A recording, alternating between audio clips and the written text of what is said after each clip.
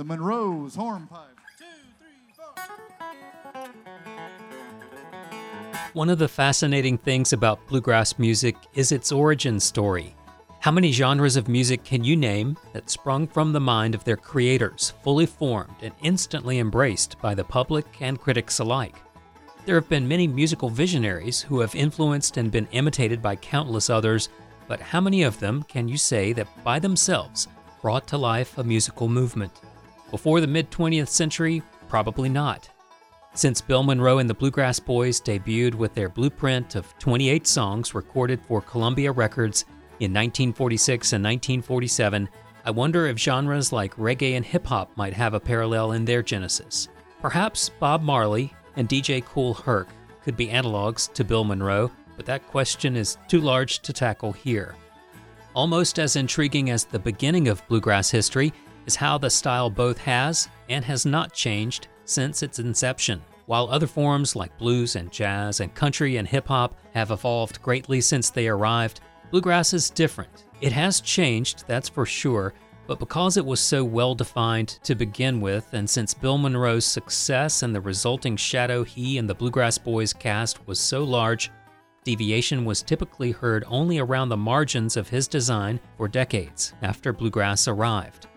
You could think of the story of bluegrass as being a bit like stories in the Bible, with an Old and a New Testament.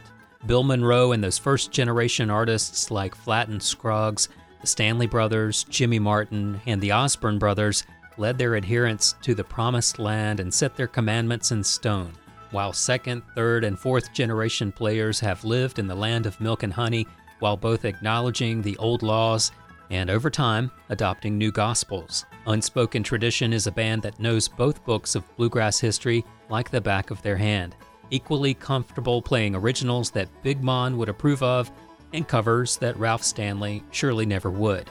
As they told me in our interview at the Albino Skunk Music Festival, their music is a bridge to the old canon of songs that, moreover, serves as a vehicle to deliver great songwriting and their own interpretation of the form.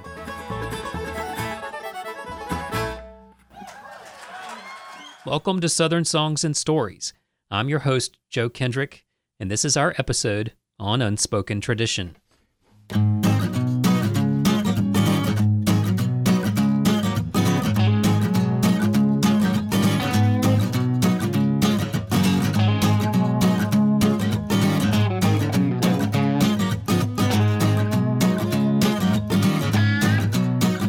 Southern Songs and Stories is part of the podcast lineup of both Public Radio WNCW and Osiris Media. Osiris creates music podcasts and events to help music fans deepen their connection to the music they love with all of their shows at osirispod.com. Osiris works in partnership with Jam Bass, which connects music fans to the music they love and empowers them to go see live music. Capsule versions of Southern Songs and Stories are produced for broadcast on WNCW by me, Corey Askew. More information about this and other podcasts from Grassroots Radio WNCW at wncw.org.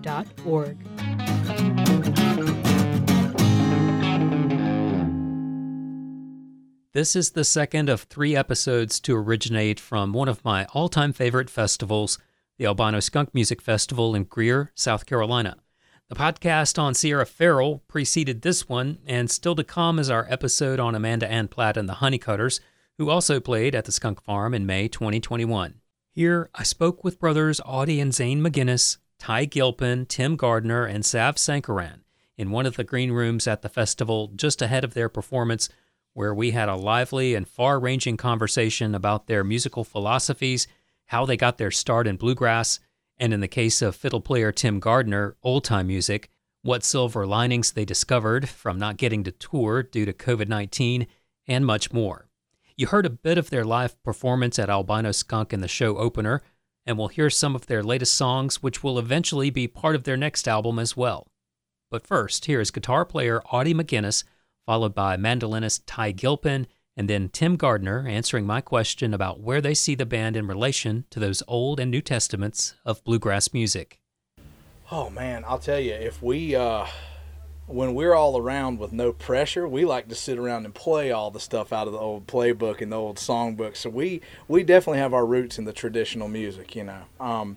For me, I think it's I don't know. I think there's something to be said about recording your own music and creating your own art in whatever genre, whatever genre you're dealing with. And I do realize we're dealing in a little realm here where folks like to hear the familiar stuff, but I think we like to take our own music and then kind of add the familiar tones and the familiar formats and the familiar instrumentation and things like that. So it's got that traditional connection.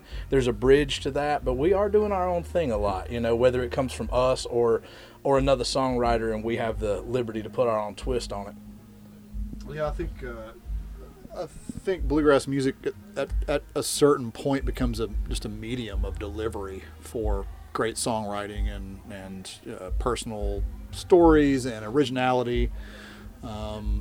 Keeps it evolving. Like you say, you cut your teeth on the traditional stuff because it's common. It's something that everybody can knows the canon, so everybody can learn together. And then you hopefully just to add to something new to that canon is to add some originality to it. So we've tried our best to be original. We've written a lot of our own music on prior recordings, and I think all the singles we've put out so far have all been from other folks, spurred on a little bit by our producer John Weisberger, who's also a great songwriter. And I think between what he's brought us and some of the other opportunities we've had with other folks, it's just been a good song is a good song. We don't necessarily have to write it, but we hopefully can recognize one and one that fits us. So yeah. To add to that, I would just say, as much as I appreciate the old school, the old traditional tunes, I think there's a reason that Bill Monroe and Ralph Stanley didn't write about cell phones and text message breakups. And there's a reason that we don't write about cabins. I mean, it's kind of anachronistic, Those boys were doing what was important to them. They were just making music, that mattered to them, that felt right to them. And I think in a sense, like, that's all we're trying to do too. I thought Tim might want to jump in on this one with all of your old time background, like thinking about where the territory of bluegrass, old time, and country music, like where are those territory? Where are the state lines, so to speak, for those forms of music? Well, coming from an old time background, it is very regional, and people who are pretty well schooled in old time music, you can walk around a festival and hear different jam sessions, and which are typically led by fiddle players. It's all about the fiddle tunes. It's very focused on the dance music, and you can almost tell what their influences are. It's kind of like dialects of a language. It's like the southern language has different dialects. Like you can tell, like there's the coastal dialect, there's the Charleston dialect, there's the mountain dialect, West Virginia dialect, like that kind of thing. And so you can tell that the regional substyles in old time music, and it goes all the way back to the Scotch-Irish influences. So with this particular group, I have a really good time just trying to infuse old time sounding stuff with these really great songs that we're doing.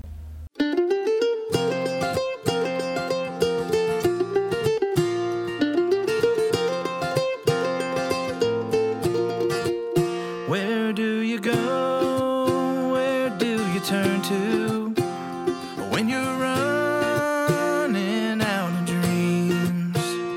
I've been dreaming, I've been running for a long, long time, it seems. 'Cause the grass is always greener on the other side. But I think I'm getting tired of that same old ride. 101 runs by the ocean, 40 east goes all the way. Head downtown, it's full of people, and the music always plays. Yes, I love to hear those three chords and the simple truth. But I'm down on Lower Broadway with the California blues. That's California by Unspoken Tradition, a song written by Tom Utes and Miriam Spire, which went to number 1 on the bluegrass charts in the weeks following this interview. As Audie told me in our conversation, It is a song that is outside the box of a typical unspoken tradition number. And they can go farther outside of that box too. For example, they covered Blues Travelers' The Mountains Win Again on their 2019 album Myths We Tell Our Young. At least with its starting point in a rock outfit from the mid-1990s, it is a song that traditionalists like Ralph Stanley would have frowned upon, but it is another example of how bluegrass has progressed over the decades. Rock and roll covers are not uncommon in bluegrass music nowadays, and songs like The Mountains Win Again are likely to be given the banjo treatment much more going forward. To my thinking, this has to be a positive for the longevity of the genre. One thing that music, like life itself, will always resist is being boxed in and denied growth.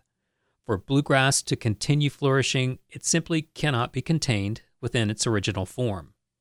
Another thing that is increasingly common in bluegrass is for band members to start out playing music that is anything but. However, in the case of Unspoken Tradition, everyone played roots music early on. Even though Sav Sankaran plays electric bass occasionally and has classical training, he has spent most of his life too playing bluegrass and old-time music. I asked all of them about those formative years and when they realized that they wanted to be in a bluegrass band. As a core member, I think you ought to take this one, Zane.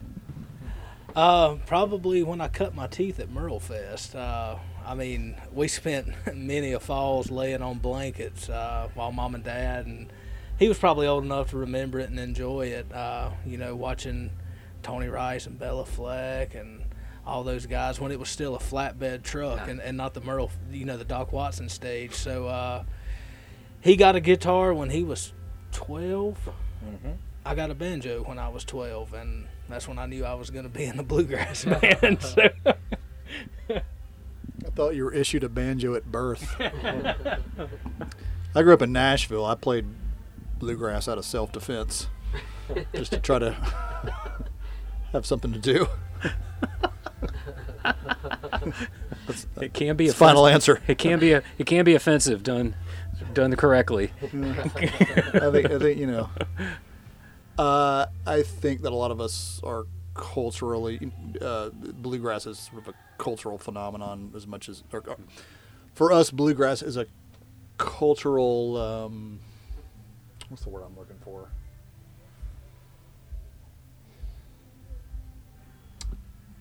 It's not so much something that we listen to and learn as much as it is part of our communities. Gotcha.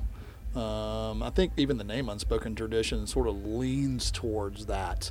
The style by which we approach music and the culture from which it comes. I mean, there's all these unspoken traditions that exist in Southern Appalachian traditional music, and a lot of those are ones that we subscribe to and grew up listening to and know about, even if the name wasn't a conscious nod to that. Yeah. I think we found more and more that it's sort of in the water, in the blood. Like I make a joke about him getting issued a banjo when he was a kid, but in this area of North Carolina, there's a lot of that. I mean, it's hard for anything not to be influenced by the music culture of an area, and Asheville and Shelby and the popularity of WNCW. You work, have that regular dedicated hours of music to bluegrass. I think that's a result of this is what is happening in this area and always has. And so it's both something that's rooted and goes way back, and it's something that's completely current and still relative now. And we're just glad to be a part of it, sustaining and evolving. I like that concept of the unspoken traditions. So I'm imagining something that is so ingrained, that is so much part of the fabric that it's background, that it's wallpaper, and maybe people that subscribe to the traditions don't even necessarily think consciously about what they are. So anybody want to riff on that? You nailed it. That's exactly. I mean, that's exactly it. Yeah. So I have a slightly different intersection with bluegrass because so my parents are immigrants. I'm a first generation Appalachian, born and raised in Central Appalachia, grew up in the mountains. But when you grow up in an immigrant family, you're always balancing those traditions, whether they be your own experience versus trying to hold on to your family's heritage from wherever they happen to be from.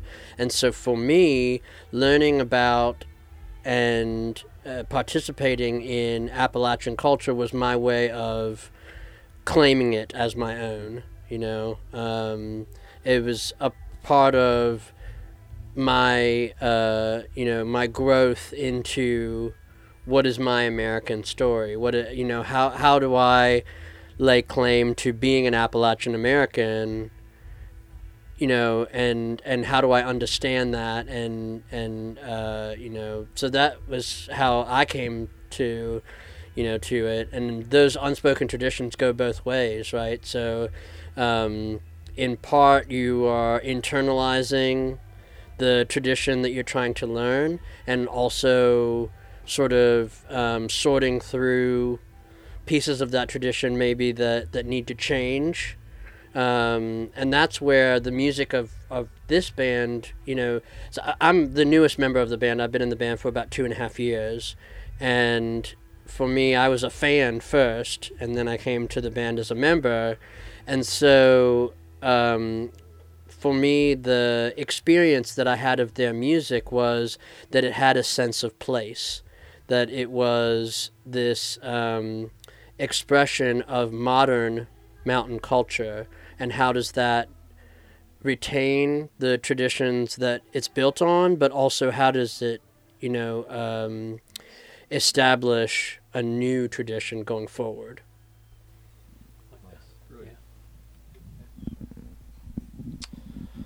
My musical journey started at the age of 6, and my parents, they brought me and my brother up to the Galax Festival. This is 1986. And I remember camped right next to us, there was this really amazing fiddle player who played these really awesome melodies. And it was the legendary Kentucky fiddler named J.P. Fraley. And so that was like my first real exposure to fiddle music. And then I told my parents right then and there that I wanted a fiddle. So for my 7th birthday, they bought me a fiddle and got me enrolled in lessons with this really amazing local fiddler named Chuck Anton. And he was well versed at all kinds of different styles, not just old time, but learned classical and swing and a little bit of Irish type styles and that sort of thing. And we started a family band together. So it was me on fiddle, my mom on guitar, my dad played banjo, and my brother, he was a little guy, so he played the cello like a stand-up bass. And we were living in Florida at the time, and we just went around to all these festivals together, and we were all learning together and playing mostly old-time string band music, and then eventually moved up to North Carolina in 93, and eventually went into high school, didn't really play much music at that point, but got into college, and that's when I started getting into bluegrass, was just as I was getting out of college, and moved back home to Asheville area, Brevard, and then started playing in bands. And Ty and I, we've been working together for years, and we found each other pretty quickly, and then eventually got in with this group, which I'm really grateful for. Great. Yeah. I'll give you a short version, less philosophical and reflective. I'll give you I don't know, for me, it's kind of funny. My dad, I think Zane mentioned earlier that I got my first guitar when I was 12, and my dad traded a van for my first Martin guitar. And it was kind of a funny little story, but there was this guy that did a lot of wheeling and dealing, and he traded not just instruments, he had all kinds of stuff. And we went over there, we knew he had a couple Martins, and there was this D35 that I really liked, and we got over there and started talking money. We couldn't meet on a price. And Dad, we had this big old conversion van, one of those old Eagle conversion vans. And, that thing was a tank. But it was on its last legs. And, it was a rust bucket at that point. We were ready to trade it in and get a new car. And Dad, jokingly, as we're walking off this guy's porch, and he's like, we're going home without the guitar, I'm kind of, bummed out. But Dad, just kind of jokingly says, I'll trade you that guitar for that van. And This fella like scratches his head for a minute. He says, "All right, okay." And we called Mom and said, "You got to come pick us up. We don't have a car." And she's like, "What have y'all done?" You know. And so she comes and gets us. We're standing at the end of this guy's driveway, and I've got the guitar, and she's like, "Oh my gosh, what's going on?" But no, I mean, there's a little local place I started going down in Cherryville. It's an old bomb shelter from the the Cuban Missile Crisis era, I guess. In Cherryville, it's Jack Bingham's. He's got an old bomb shelter, and people still go down there on Wednesday nights and pick bluegrass music. And Darren Aldridge is from Cherryville. I grew up around him, took lessons from him for a bit, and kind of got into it that way. But I've got this Martin guitar now, and I'm going down to Jack's, and Darren's introducing me to these pickers in this little group, and so I kind of got plucked into that culture, and it never really looked back. After college, I got home, and there were a couple of us sitting around, didn't have any jobs yet. We're still figuring out where we were going to land career-wise, and we all had background in music, and some of us had played in little side bands here and there before. None of it was bluegrass. And we got together and started picking just out of, just to have something to do. And most of us were like substitute teaching or working short order cook jobs or things like that during the day, and then we'd pick at night, like 5 days a week. Next thing I know, we're pretty tight. And then the banjo comes in, and suddenly we're a bluegrass band, And one of the guys says, it was really this simple. I'd never really thought about like playing in front of people. And one of the guys said, "Do you guys like to make money?" And I was like, "I hate making money. That sounds terrible." And the funny thing is, I don't know why he said that, because we still ain't making no money. But we got our first little gig at Hams in Shelby. I don't even think it's there anymore. Nope. We played at Hams, and like even the people in Hams, like that's not a bluegrass hot spot by any means. But those people were like, "Yeah, you guys are great."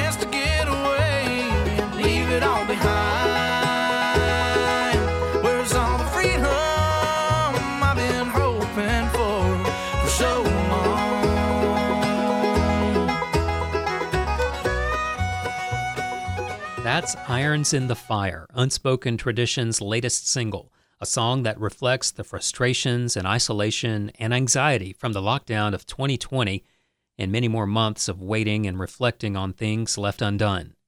It was written by Aaron Bibelhauser and Steve Gunthner, but it clearly captures the state of mind of the band from that time, especially Audie McGinnis. The first week of March or so of last year, I was like, I'm going to sit down and I'm going to woodshed my instrument and I'm going to write all these songs, and I'm like, we're going to have this magnum opus when we're done with this year, whatever. And then I suddenly realized that it's really hard to find inspiration in isolation. And all the people and all the places and all the objects and all that stuff that I draw that energy from, like I couldn't go near it, couldn't go near them, And this conversation right here is realer than anything that I experienced in 2020, like in some ways, just because we're all standing here together. I'm telling you, like, and these guys know, 2020 was tough for me. Like, and I'm a people person. I'm a hugger. And there were a couple times where I kind of borderline lashed out because of the frustration, and it was also because, like, my expectations for where I thought 2020 was going to go in terms of being able to just sit down and finally have time to write, and then, like, the well dried up. I spoke about that earlier. My well stayed dry for a little while, and it took me kind of really, really having to, like, look inside myself and bring my experience as a songwriter to another place to, like, unlock that stuff. You know, writing in the pandemic was hard for me. We got it done, but it was tough. It was tough. It was just a different experience altogether. So I would say I came out of it like with an appreciation of what we did prior, and also an appreciation of how it, in order to continue to be an artist that creates, I had to adapt. You know, I had to figure out how to work through it, work around it. It was a big part of it for me. Anybody? Yeah.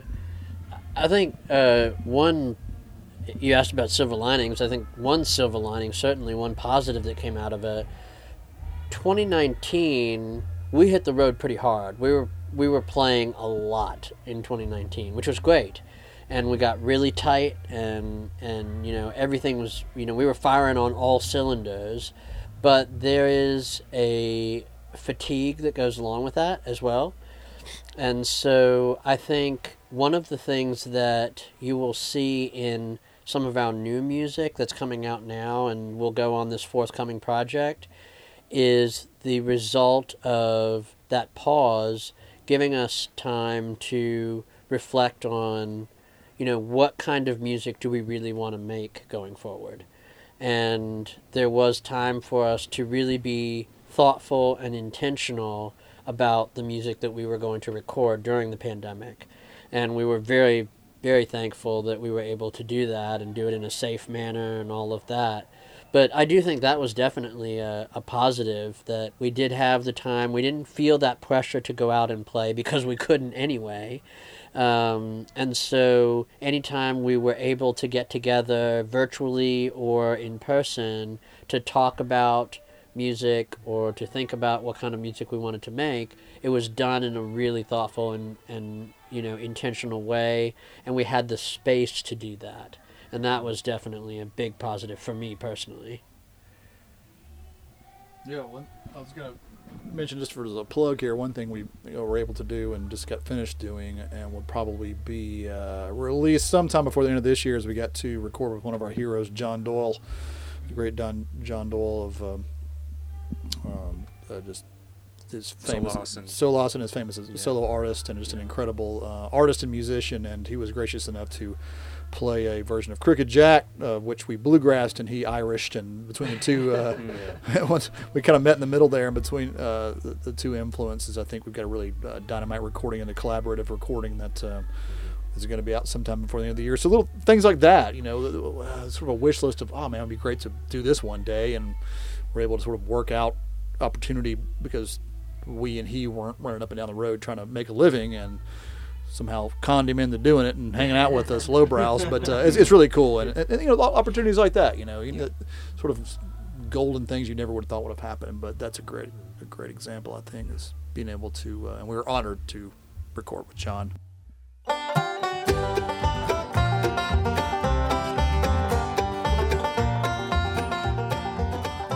We will have to wait for Crooked Jack, as Ty Gilpin just told us. So at the bottom of the show, here is At the Bottom Again, another recent release from Unspoken Tradition to wrap up their time here on Southern Songs and Stories. I always enjoy talking with guests on this podcast, but I have to say that my interview with these gentlemen was especially rewarding. They are some of the most genuine, forthright, and dedicated artists you will ever meet, and it shows whenever they are in a studio, on stage, or simply talking with anyone who wants to take a few minutes of their time. They put all of themselves into what they do. Thank you for listening, and I hope you enjoyed the podcast. I also hope you might tell someone you know about it, in person, on social media, however you like. You can follow the series on podcast platforms everywhere. And once you do that, could you take a minute and give us a top rating and a review? In just moments, you will help make all of the topics and artists covered on this series more likely to be found by more people just like you. Southern Songs and Stories is a part of the podcast lineup of both Public Radio WNCW and Osiris Media, with all the Osiris shows available at osirispod.com. You can also hear new episodes of this podcast on Bluegrass Planet Radio at bluegrassplanetradio.com. Thanks to Corey Askew for producing the radio adaptations of this series on Public Radio WNCW, where we worked with Joshua Ming, who wrote and performed our theme songs. I'm your host and producer, Joe Kendrick, and this is Southern Songs and Stories, the music of the South and the artists that make it.